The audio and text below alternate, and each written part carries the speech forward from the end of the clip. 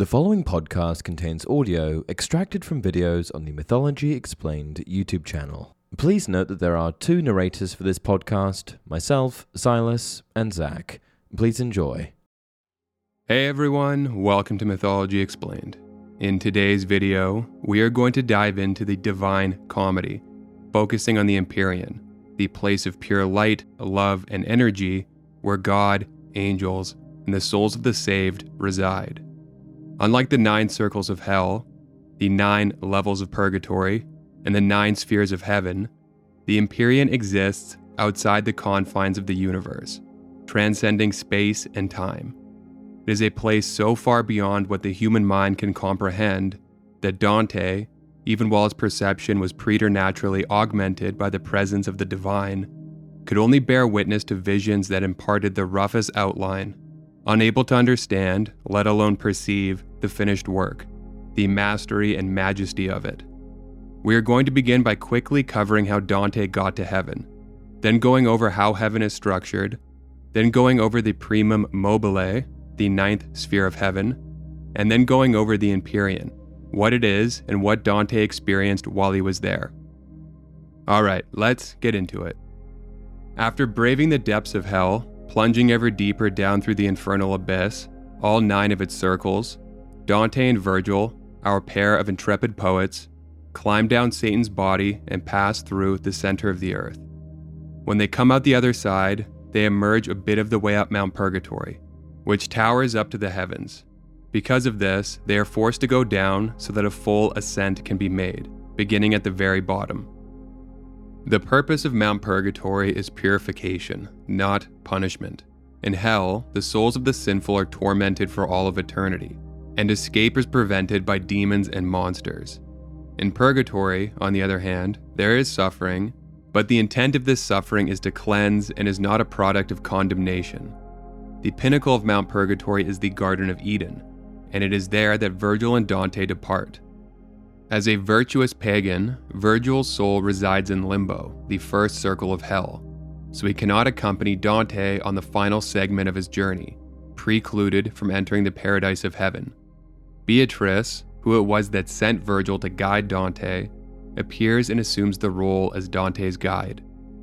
The conceptualization of heaven in the Divine Comedy aligns with the Ptolemaic conceptualization of the universe, which, in turn, informed the medieval conceptualization of the universe, which was geocentric rather than heliocentric. Ptolemy's model of the universe, as described in Almagest, placed the Earth at the center of the celestial bodies orbiting it in the following order: the Moon, the closest celestial body to the Earth, then Mercury, Venus, the Sun, Mars, Jupiter, and Saturn. Beyond Saturn's sphere was the sphere of fixed stars, which did not move relative to each other, but rotated around the Earth as a collective once per day. In Paradiso, the first 8 spheres follow Ptolemy's structure, meaning the first celestial sphere is that of the Moon, the second Mercury, and so on, continuing in this way until the 8th, which is the celestial sphere of fixed stars. It is worth noting that the structure of heaven is antithetical to that of hell. Heaven is ascending, each sphere contained within a larger subsequent sphere. And hell is descending, shaped like a funnel, each circle containing a smaller subsequent circle. The 9th sphere, the Primum Mobile, is where Dante's conceptualization of heaven and the cosmological work of Ptolemy part ways. The Primum Mobile, the first move sphere, is this final sphere constituted by the physical universe. It is directly moved by God's light and love, and the 8 subordinate spheres encased within are in turn moved by it, every celestial body of the heavens, from the innermost moon to the outermost stars. In this way, God is the energy source that powers the Primum Mobile, and the Primum Mobile is the mechanism that drives the dynamic cycles of all creation.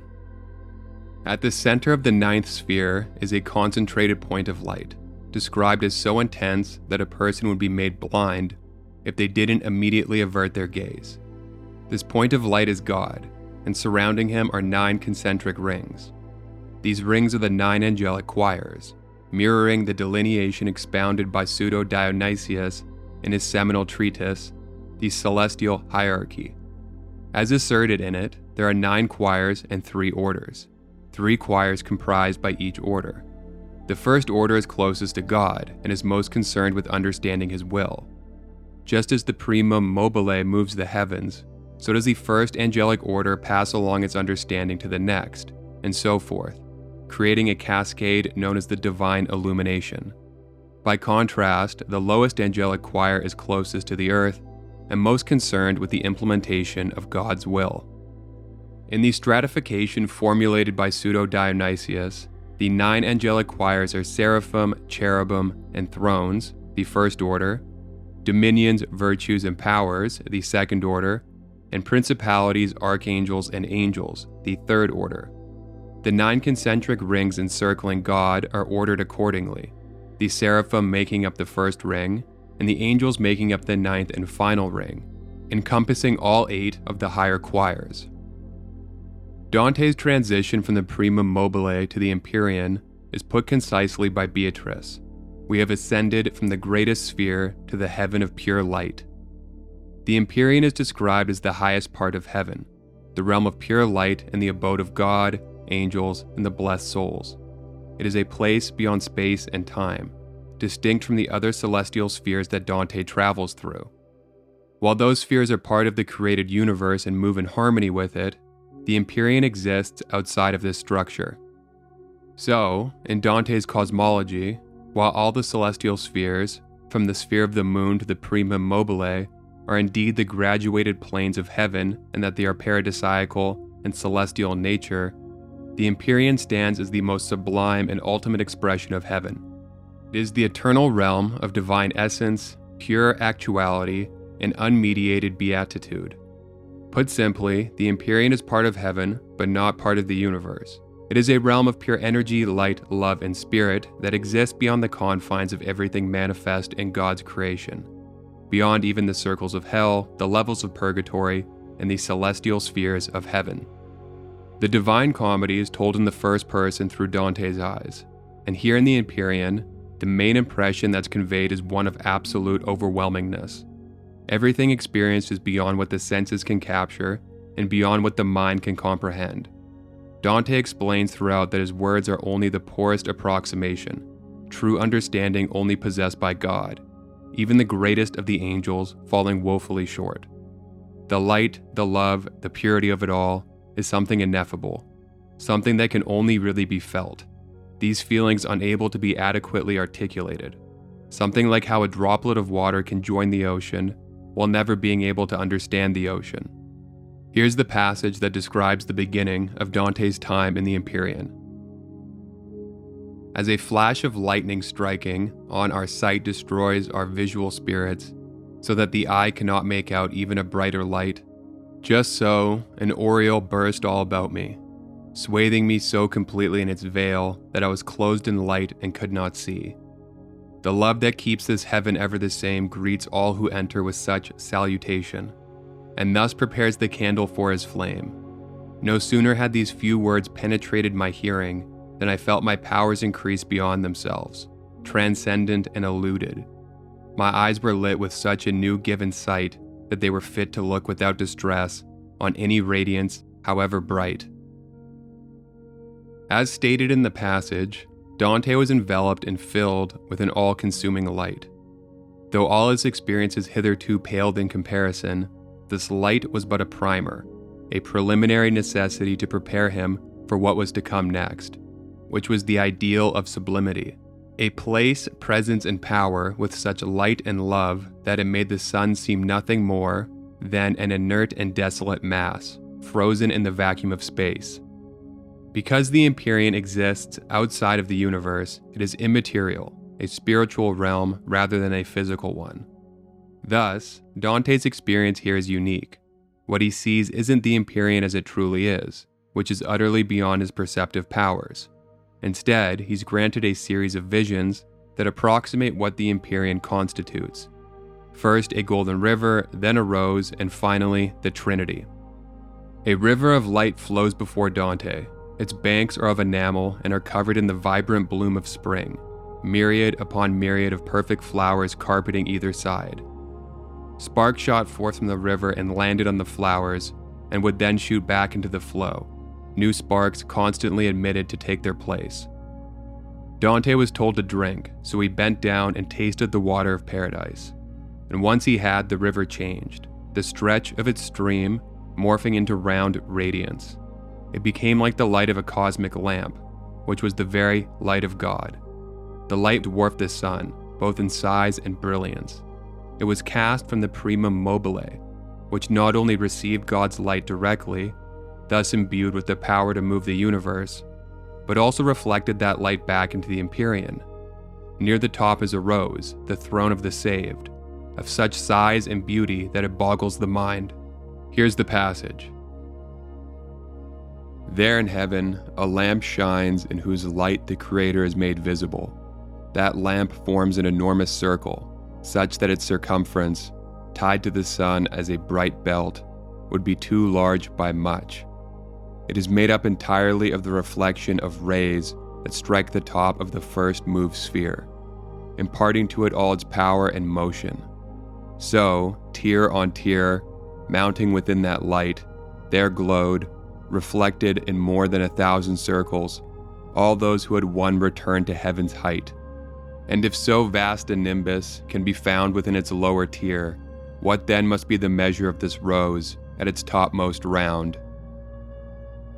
Two hosts are described. One is the souls of those who ascended to heaven, and the other is the angels. The souls are manifest as a white rose, and the angels are described as having golden wings and as being brighter than the sun's reflection off of earthly snow. Their great multitude moved incessantly like a cosmic colony of bees. Visiting the rose, there imparting the light and love of God, then returning to the essence of the divine to once again bathe in the light and love of God, bearing back to him the bliss of the souls of heaven like bees bearing honey back to the hive. When Dante next turned to Beatrice, he saw that she was no longer there, Saint Bernard now by his side in her stead. She had departed to rejoin the rose, once again enthroned with the blessed. Dante explains that the distance between the bottom of the deepest sea and the furthest firmament was surpassed now by the distance between him and Beatrice. This, though, was of no consequence, for he could still see her clearly. Saint Bernard was chosen as the final guide because, among other reasons, of his devotion to the Virgin Mary, who plays an important part in the final pages of the Divine Comedy, as we'll see. Canto 32, the penultimate canto, is dedicated to the description of the cosmic rose. It is described as a heavenly stadium, tiered as everything in the three spiritual realms is tiered: 9 circles of hell, 9 levels of purgatory, and 9 celestial spheres. The more blessed the soul is, the higher it is situated. The Virgin Mary resides on the top tier. Across from her is the throne of John the Baptist, the man who baptized Jesus. Below her on the second tier is Eve, the first woman, and on the third tier is Beatrice. Neither the number of petals nor the number of tiers is specified. When Dante first entered the Empyrean, he had to be prepared to witness the visions that were to unfold before him. Similarly, he now had to be prepared a second time. Saint Bernard prayed to the Virgin Mary on Dante's behalf, and as a result, Dante felt himself swell with power and suffused with calm and content. Following this intercession, Dante now augmented, he was ready to experience the apotheosis of his Odyssey, a direct vision of God. First, there was a dazzling light, and this light was all that Dante could see. It utterly consumed him. The more Dante looked, the more he was imbued with God's love, endowing him with a power of perception far beyond what was possible for a person on earth. With his perception thus enhanced, Dante discerned something in the light, 3 circles that were one circle. Paradoxically, each one was distinct while simultaneously sharing the same circumference with the other 2. 2 of them were rainbow-colored, and one of them was fiery, and in one there was the image of a man. What Dante sees is symbolic of the Holy Trinity and the hypostatic union. The 3 aspects of the Trinity are God the Father, God the Son, and the Holy Spirit. Each is perfectly united and perfectly independent. Together they are God, individually they are God, and each one is also its own entity. This is conveyed by the three circles that are one circle. The hypostatic union is the doctrine that explains Jesus' dual nature, Jesus the man, who is perfectly human, and Jesus the God, who is perfectly God. This is conveyed by one of the three circles, the one that corresponds to Jesus, having the image of a man inside of it. Throughout this encounter, Dante shares two main sentiments: that the experience was so profound the mind can't communicate it, and language can't capture it, and that the experience, the understanding of it, fades. Dante repeatedly invokes God to guide him in his writing, beseeching him for a modicum of divine clarity to facilitate the flow of his script so that his faculties might at least impart a rough understanding to the reader. In this endeavor, Dante compares himself with a suckling infant. Now in my recollection of the rest, I have less power to speak than any infant wetting its tongue yet at its mother's breast. In the presence of God, Dante's perception is augmented to a superhuman level, affording him, intellectually speaking, a glimpse of the divine, the most basic understanding. This augmentation, though, wasn't permanent, predicated on being in the presence of God as it was. So Dante's understanding fades, becoming akin to a memory from a past life someone has a vague recollection of. Dante describes this as waking from a dream.